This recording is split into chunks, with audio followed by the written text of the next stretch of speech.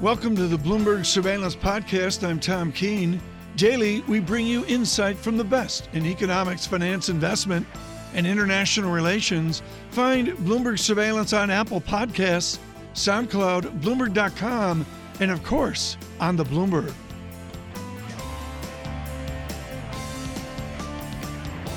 Well, Tony Crescenzi joins us here in our studio. And Tony, great to have you with us. Thanks for having me. Happy holidays and Same all to you, those of great course. things. You know, one of the things I like about your notes is you say, barring a zombie apocalypse or a spontaneous collapse in asset prices.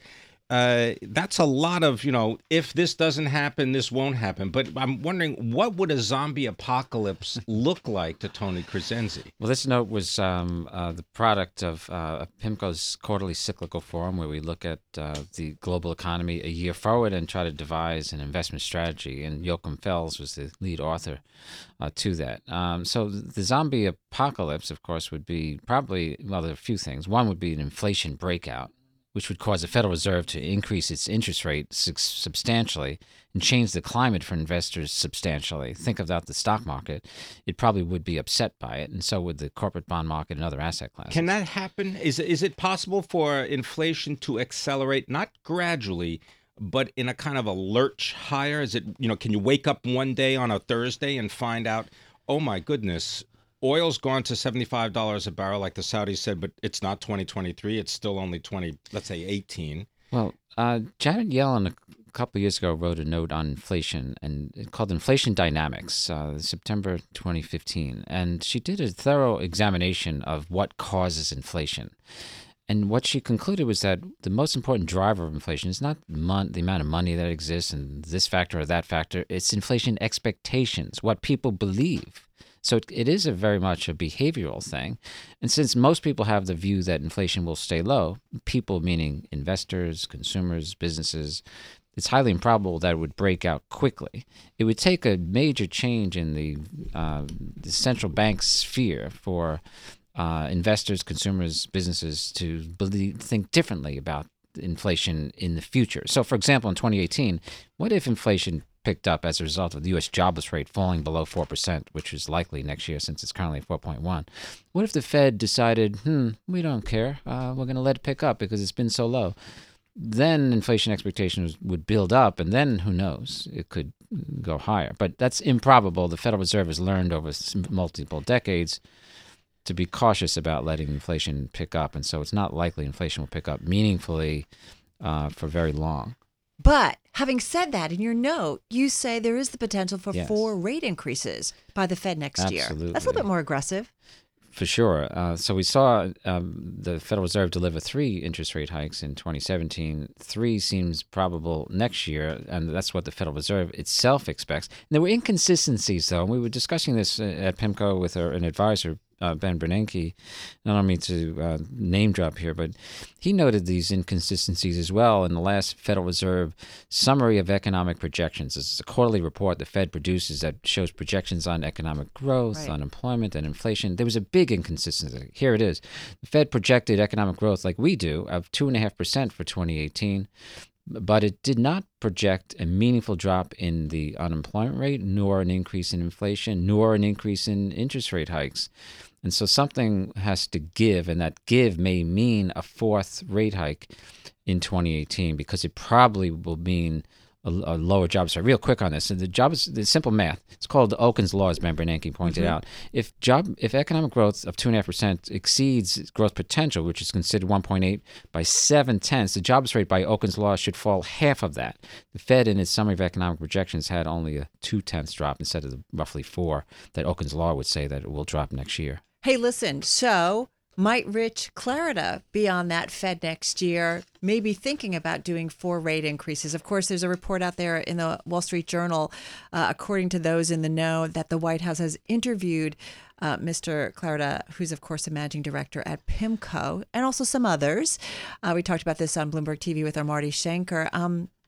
Do you, anything Well, there's you, only and any insight you can just give Pim and me? It's just the three of us. Well, there would there would only be one announcement, of course, of whether or not Rich Clarida is named to the Federal Reserve, and that would, of course, come from the White House. But I would say about Rich that he's expert, he's exemplary, he's exceptional, and these qualities are important. Also, he's very affable and works well with people. This is important. Collegial. Here's a story I have from Alan Greenspan. He visited us when he was an advisor to PIMCO in Newport Beach. And he said that when he joined the Fed in 1987 as Fed chair, that he learned that it was the most collegial organization he ever worked for. For example, he expected staffers, PhD staffers, to walk into his room with competing views on the policy, and instead they were working together. This collegiality is something that someone like Rich Clarida would contribute well to. It's very important to the institution of the Fed, and Rich, of course, would be ideally suited if chosen. Can I just push back on that? I mean, why do you want everybody to agree with each other before they actually collegiality, present the information? But this is not agreeing with each other. It's not. It's well, you got to present providing different input, views, right? And I mean, someone says don't raise interest rates three times. Collegiality in the Federal Reserve sense means healthy discussion. They're all working together with their varied points of view. This is something that PIMCO knows well. We hold in our quarterly forums, and Rich Clarida is head of them. 200 people attending in Newport Beach, contributing views. It's a flat structure where everyone has a voice. One could have no rank at all in terms of official rankings. Of course, they have high rankings as human beings. They could be a vice president, a senior vice president, executive, a managing director. Who knows? The main thing is that it's a voice and it's an input. And this is something that Rich absolutely understands quite well. Exceptionally well. What about, though, also we know that Rich served as a economic policy, assistant secretary for economic policy at the Treasury Department from 2002 to 2003. So he comes at things with an economist background, with a financial background, if you will, comes at it from a couple different angles, Tony. How might that help the Fed, particularly in what might come in 2018? And it's also important to have anyone who's appointed to the Fed should have a great understanding about communications. Remember a great line from Ben Bernanke in his most recent book, The Courage to Act. He said that, he's repeated this to us at PIMCO, that monetary policy is on 2% action, 98% communication. In other words, what the Fed says can affect markets and people's expectations, and it's important to have an understanding of that. And an understanding of economics and monetary policy historically matters too. We spoke about this on television a little while ago, Carol, about how Ben Bernanke understood the dilemma of the Great Depression and how the Fed failed in the 1930s to produce enough money to prevent a collapse in the money supply, the amount of money that existed. It fell by a third, according to Milton Friedman, and so it was a great contributor to the Great Depression, the lack of money. Ben Bernanke understood that it was important. He printed lots of money, just as Kuroda did in Japan, and Draghi in Europe. These are very important things to understand. That's a big example, but there are a lot of little examples about how knowledge about monetary policy can serve a member of the Federal Reserve quite well. Do you think it's easier to manipulate people's opinions now than it was, let's say, in the 1930s? Yes. So then that apocalypse that you describe, or that sudden change in people's expectations, is perhaps more likely to happen now than it was before we had Twitter, smartphones, and 24/7 news cycles. Perhaps it's not that the Fed can convince or communicate more. It's the tempo, the speed at which things happen, of course, is faster. But, of course, the public could have a fear permeate quickly. Think of the movie It's a Wonderful Life with Jimmy Stewart.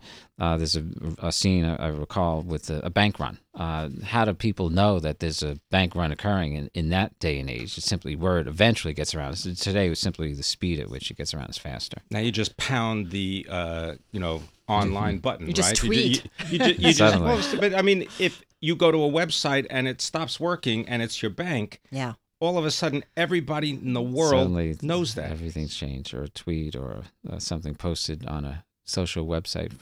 Absolutely. Communication is important to central bankers. And that's one of the key things that's keeping interest rates low and causing the yield curve to be flat, as they say, meaning short-term rates are close to long-term rates is the idea that this communication has Yeah. calmed investors. They don't worry and ask for compensation against the risk of higher inflation and higher policy rates anymore. All right, we're going to continue the conversation. We've got more with Tony Crescenzi, PIMCO Market Strategist and Portfolio Manager. I'm Pim Fox along with Carol Masser, and this is Bloomberg Surveillance.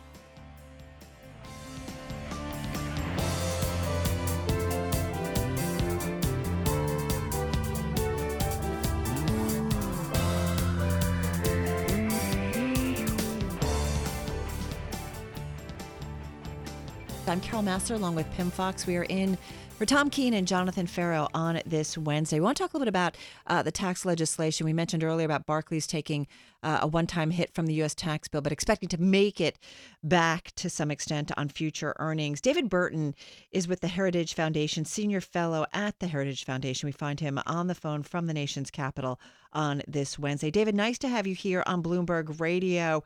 This tax proposal, we talked about it earlier, this new tax legislation overhaul, if you will. We talked about it earlier. Greatest benefit really is for corporations.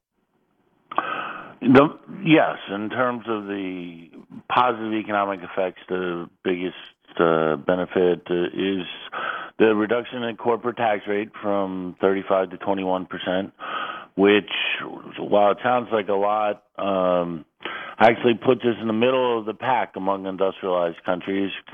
We'll be at about 25% once state corporate taxes are taken into account. But until next week, we're literally the highest corporate tax rate in the industrialized world. So we've made progress. It also contains a number of other provisions that are constructive. Probably the most notable is expensing for machinery and equipment for 5 years, so businesses can deduct the cost of buying machinery and equipment rather than having to deduct it over many years, 5, 7, 10 years. There are a number of other positive things in the international tax area that will help U.S. headquartered companies. But on the individual side, it's not all that much to brag about. It reduces individual tax rates a couple points, but for a lot of people, that's taken back immediately by the repeal of the state and local tax deduction. David, do you believe that the economy is doing fairly well right now? Yes. I mean, it is doing reasonably well. There's plenty of room for improvement, both in terms of investment and productivity gains, but also there's a lot of people who aren't counted as unemployed who normally would be in the workforce. Well, do we know exactly how many of those people are there and whether that is what is tipping the political scales to force this overhaul of the tax code? You can get a sense of how many people are there by looking at the broader definitions of unemployment that the Bureau of Labor Statistics put out. They put out lots of different measures. What you usually hear on the radio is one measure, but there are broader measures that would have unemployment up near, I forget the exact number right now, but it's about 10%. Those are people who have not reported in the conventional unemployment rates, but U6 is what this is called. It reflects people who have in effect given up looking for work for the time being. Okay, so I'm just trying to understand, why would you put together a tax overhaul plan at a time that the economy, by your own admission, is doing pretty well, and you're pointing to all these people that are outside the workforce that perhaps aren't counted, and yet if you've got a pass-through corporation, you're going to end up paying, 20% tax, but if you're actually working for a paycheck, chances are that your tax rate's going to be a lot higher. How does that make sense? Well, for one, our labor force participation rate is at historic lows or near those lows. There's a tremendous number of people not working that could be working, and presumably you would prefer that they be working and self-sufficient rather than collecting disability or unemployment insurance. Well, I don't think anybody argues that, but I think the question is, how do you maintain the sort of idea that this tax overhaul plan that reduces, you said it's good for corporations, right? I mean, it'll reduce their tax rate, although most companies don't necessarily overseas pay that tax rate of 35%. How is no, but this? the relevant thing you would think is you would want people to invest in producing things here in the United States. So why not make the tax cut contingent on their actual hiring? I mean, you can do that. You can put all the details you want into the tax code. Why just assume that they're going to do it or encourage it when chief executives have already raised their hands and said, we're going to buy back stock and we're going to increase dividends? Well, they'll do some of that, and that's fine. The money that when they buy back the stock, the money doesn't disappear. It gets reinvested somewhere else, and the market determines where it goes. It goes to generally what people believe will be the highest return investments. As you probably are aware, a tremendous number of U.S. companies have been leaving. For example, Anheuser-Busch is now Belgian, Burger King is now Canadian, and so on down the line. By reducing our corporate tax rate and improving the international treatment of U.S. businesses, we're going to see less of that. We're going to see more factories being built in the United States. We're going to see higher rates of productivity growth. We're going to see a lot of positive things as a result of this legislation. But I don't want to oversell this legislation. It is a shadow of what it should have been. It's probably going to result in 2.5% increase in the GDP or the overall size of the economy over the next 10 years. It should have been more up around the neighborhood of 10%. This is going to be a relatively small positive effect on the economy as opposed to the transformational huge kick in the pants that it could have been if they'd done it right. Well, and let me just point out the Joint Committee on Taxation, the group within the Congress that really kind of figures out, what kind of kick this legislation will have. They actually say that it's going to be maybe an 0.8% increase to the economy over 10 years. So it's a lot less substantial. The Joint Committee on Taxation staff basically has a long history of underestimating the economic growth effects of any tax legislation. That said, I don't want to oversell this legislation. It's not going to have magical effects. Well, David, let me ask you. You say that there was a missed opportunity. They could have done a lot more. What should they have done in your views? Should it have been more of an individual tax cut? What? Well, the biggest thing that they failed to do is improve permanently the tax treatment of investment in things like factories or technological development and so on down the line. In other words, they did not expense capital investment. They didn't expense structures. They didn't expense equipment permanently. They made a lot of other mistakes. They kept the capital gains rate where it is. They kept the rate on pass-through businesses or individuals very high, and for a lot of people, you'll actually see marginal tax rate increases. So there's, and I could get into a lot more details, but there's a long list of things they did not do to improve the tax system.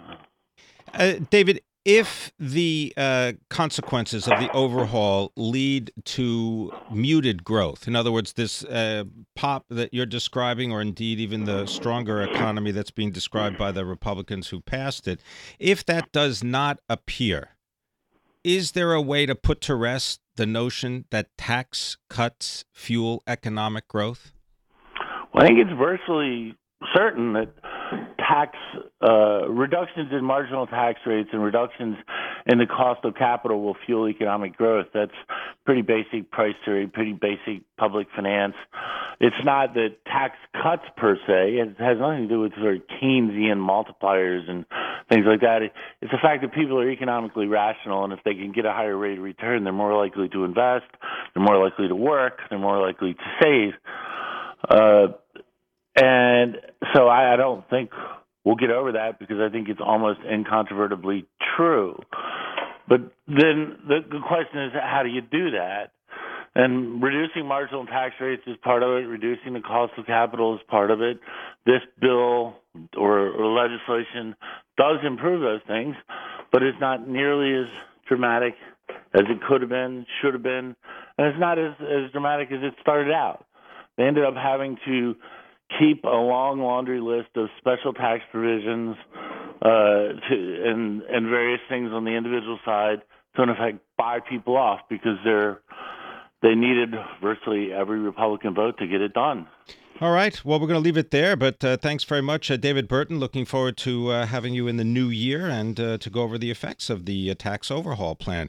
David Burton is the Heritage Foundation's Senior Fellow in Economic Policy on the tax plan. You're listening to Bloomberg Surveillance. I'm Pim Fox, along with Carol Masser.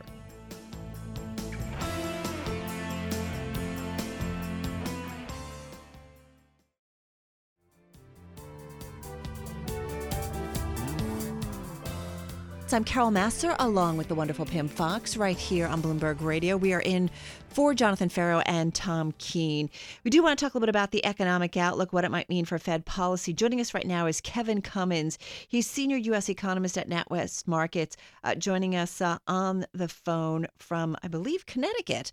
Kevin, good to have you here on Bloomberg Radio. You look at the outlook, you look at the economic outlook. There are folks that come on and they are optimistic about what's to come. They continue to see growth in 2018. Some are tempering it back. Where are you? Hi, good morning. Well, thanks for having me, Carol. Yeah, we're pretty optimistic on the overall outlook. We think the expansion is going to continue. We're looking for growth this year right around 2.5% and to gradually accelerate into next year closer to 3%. I want to know about automobile sales and what weight you give those to your outlook, because it looks as though we are set for the first decline, full-year sales decline since the Great Recession. And I know that there are a lot of statistics that, exclude automobiles, they exclude energy, whether that's inflation. But I'm wondering if you could talk about automobile sales and how you figure that flows into the economy.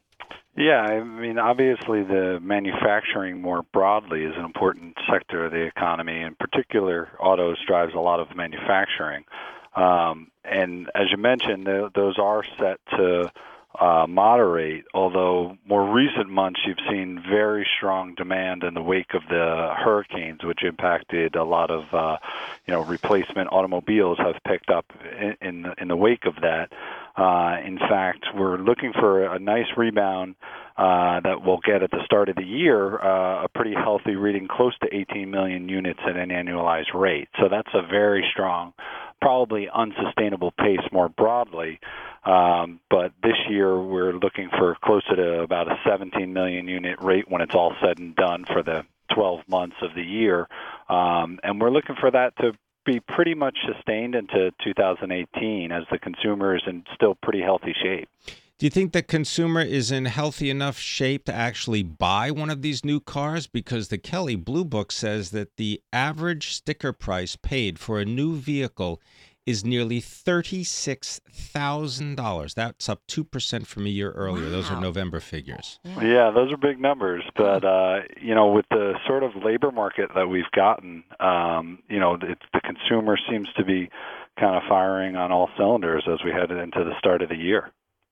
Do you think that they'll be able to continue to afford it, whether they put cash down, which is unlikely, but more likely to borrow or lease? Yeah, that's kind of the American way. I mean, the labor market has remained very solid. If you look at payroll growth, we've averaged about 175 or so thousand jobs over the last 12 months or so.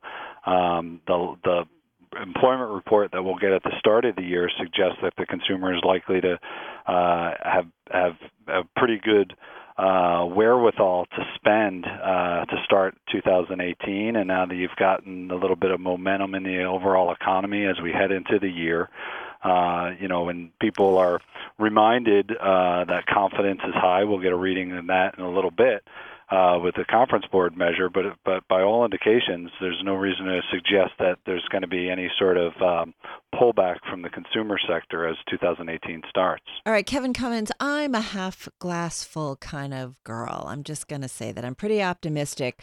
Having said that, we have seen this economic cycle go on for some time. I know there isn't a mark on the calendar that just says, okay, time for the economy to turn down. But what is it that you're watching out for to see a different twist in this economic cycle?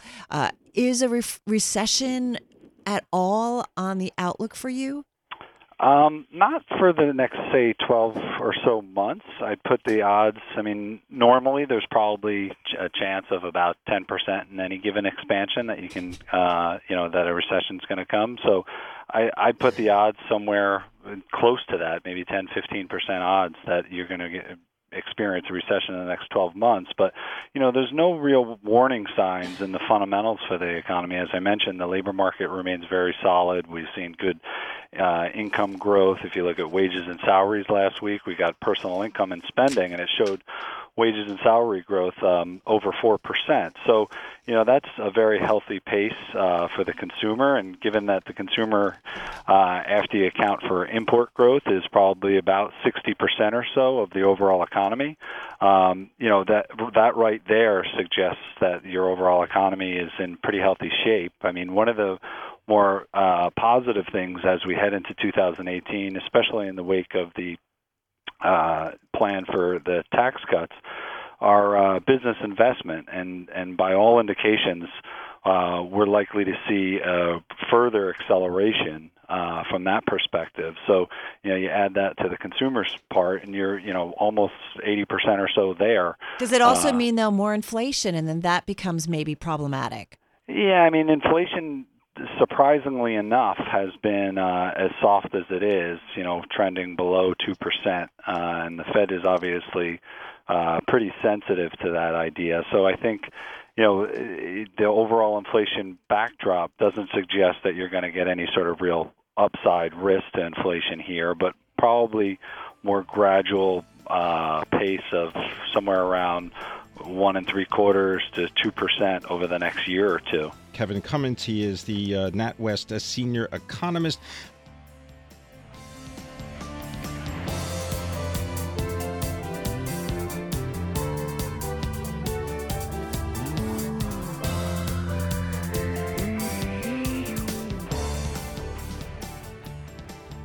Our guest is R.J. Gallo of Federated Investors, Senior Portfolio Manager, Head of Duration Committee. R.J. Gallo, what is a Duration Committee? Our Duration Committee is a group of senior portfolio managers, traders, our global fixed income CIO, Bob Ostrowski, and we convene every month and sometimes more frequently to look across the factors that we believe are driving U.S. interest rates and to set the duration governor that then permeates through the intermediate and long-term bond portfolios our firm manages. So since duration is one driver of bond returns, we try to bring together minds from across the fixed income group to set duration targeting that is then followed, with judgment by the portfolio managers of the various portfolios we run. Okay. Can you give us an example of how the group has changed its recommendation so that we understand the mechanism by which it kind of implements these decisions? Yeah, absolutely. Every fixed income portfolio at Federated has a strategy-relevant benchmark.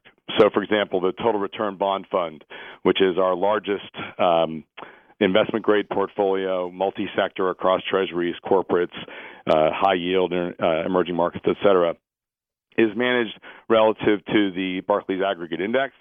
That index, of course, has a duration. And the Duration Committee, our output, is to provide a recommended percentage of that index duration that the portfolio manager should follow, but they're given latitude around it. So, for example, for much of this year, we've expected Treasury yields to rise.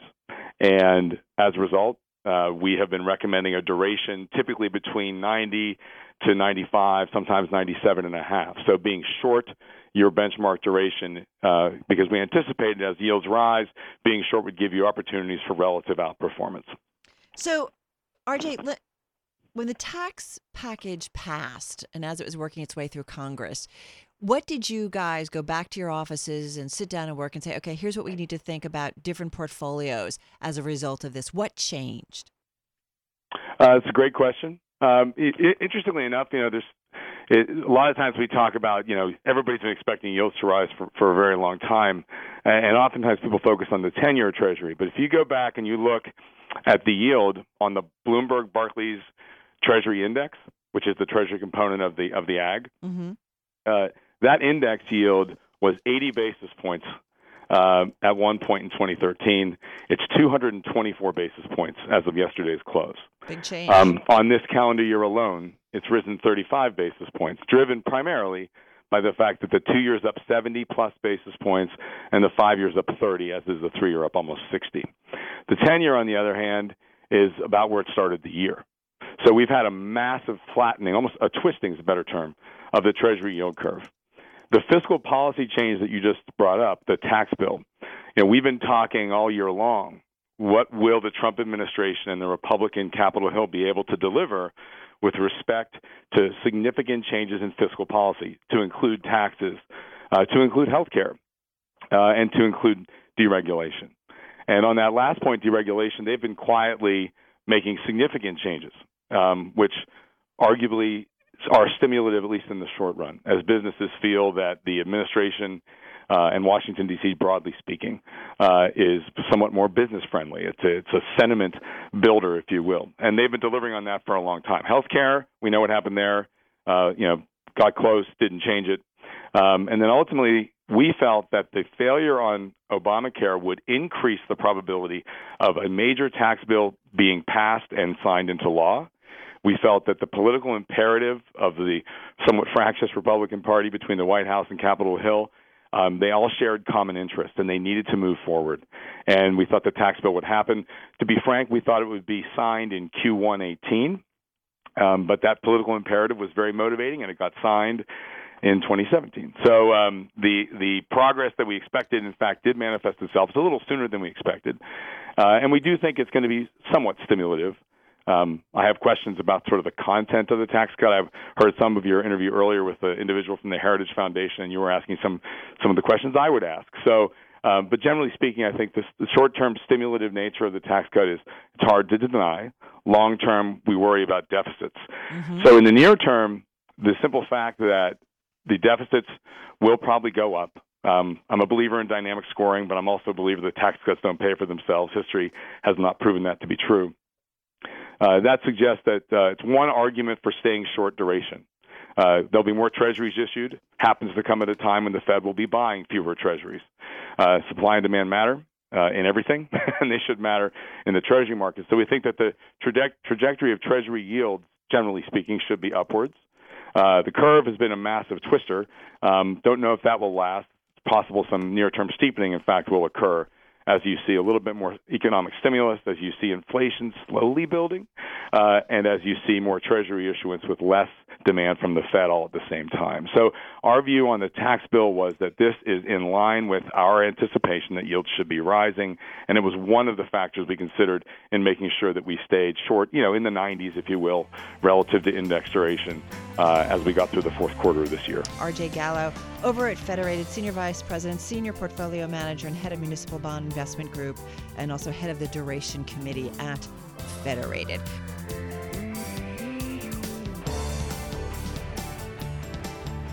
Thanks for listening to the Bloomberg Surveillance Podcast. Subscribe and listen to interviews on Apple Podcasts, SoundCloud, or whichever podcast platform you prefer.